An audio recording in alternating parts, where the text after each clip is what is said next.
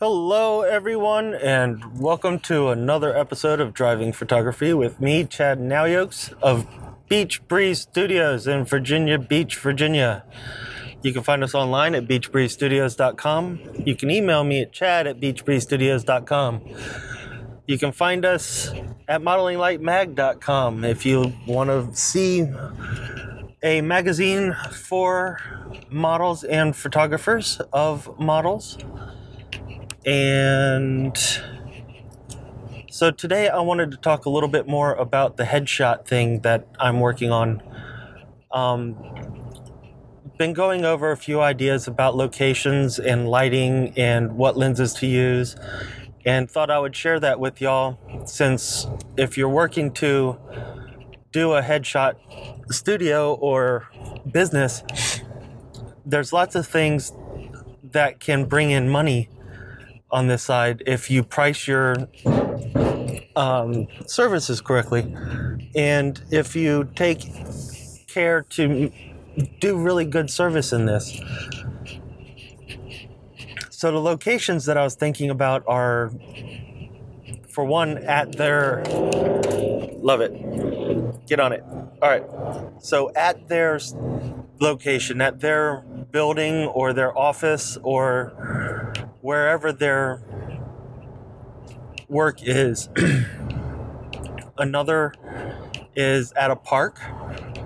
We have multiple parks and places around that can work outdoors on location, or at the studio.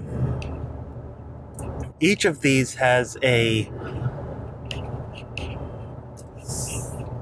good and a bad side to it.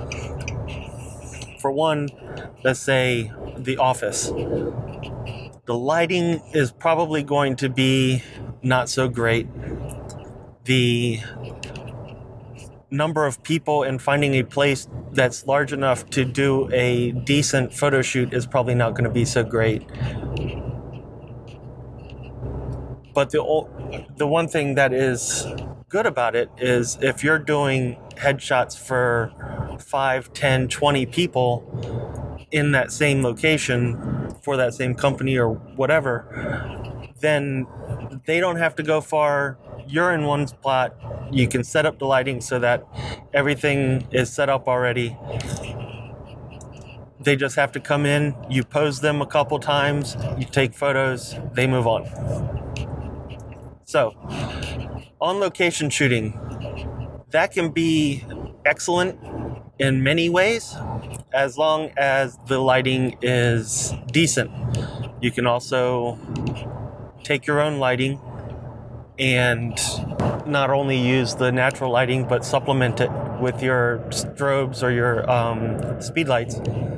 And the location is going to be unique, most likely, for headshots of that person or that person's company, because what's the chances that that same company has had anybody do their headshots in that location with that lighting, with all that? So that's another plus. A minus is the weather and the lighting. You have to take your lights out there. You have to be outside. You have to deal with overcast days or cloudy days where the lighting is not going to be so great, not bright, not contrasty enough, or whatever the lighting condition is. And that's probably about the worst of it, is the lighting, dealing with the weather for lighting. And if it's raining that day, you got to reschedule. The studio, most likely for you, is the best option in that you can control all the lighting, the backdrop, the AC, because you don't have to worry about the weather since you've got your air conditioning or heat. And the only bad part is they have to come to you, and that could be a long distance. So other than that, those are the three items for locations. With lighting, it's usually very simple. 1 light, 2 lights, 3 lights are the norm. You can definitely get excellent lighting with 1 light and a reflector. Just put the lighting off to the left or the right in paramount. Loop. When you're doing two lights, use paramount lighting on the front light and use side lighting or as a backlight for the second light. And you can also do high key photos that way by putting a 3-foot by 4-foot softbox behind them and get the wraparound light that way, and use the primary in the front to handle the either loop light if you wanted to try it with the shadows on the side of the face, or paramount lighting if you wanted more flat.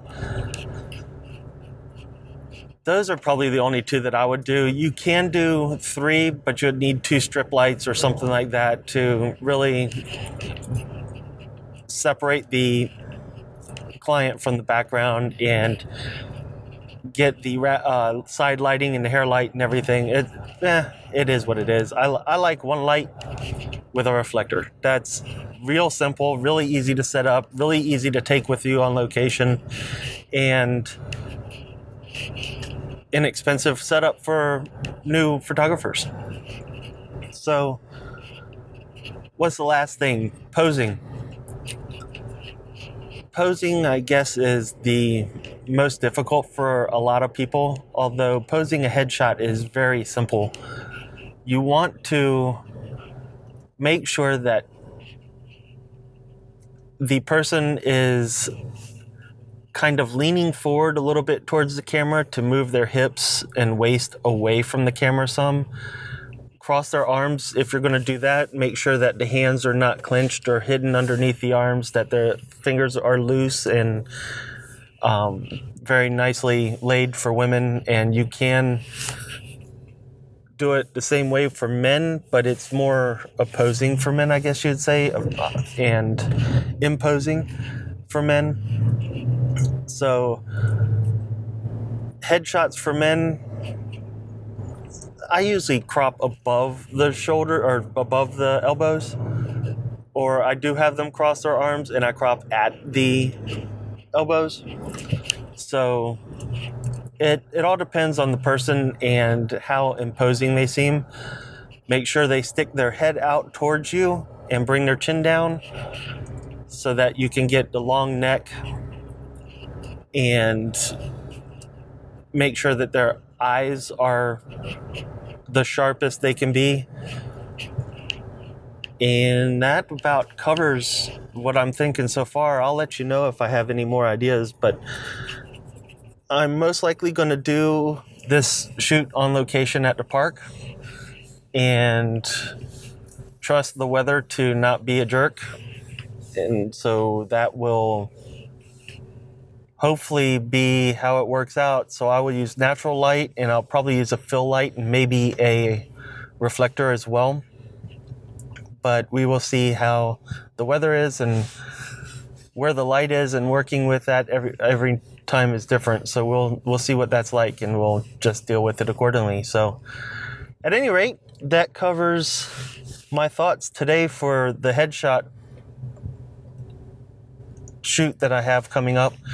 And I think tomorrow we'll talk more about modeling shoots and about what models should bring or do or not do or not bring for a modeling session. And photographers can use this information as well to make sure that they have things on set, just in case the model forgets or something happens and they don't have it with them, whatever. So I think we'll cover that tomorrow. At any rate, enjoy the journey. Have a wonderful day. See you next time. Bye.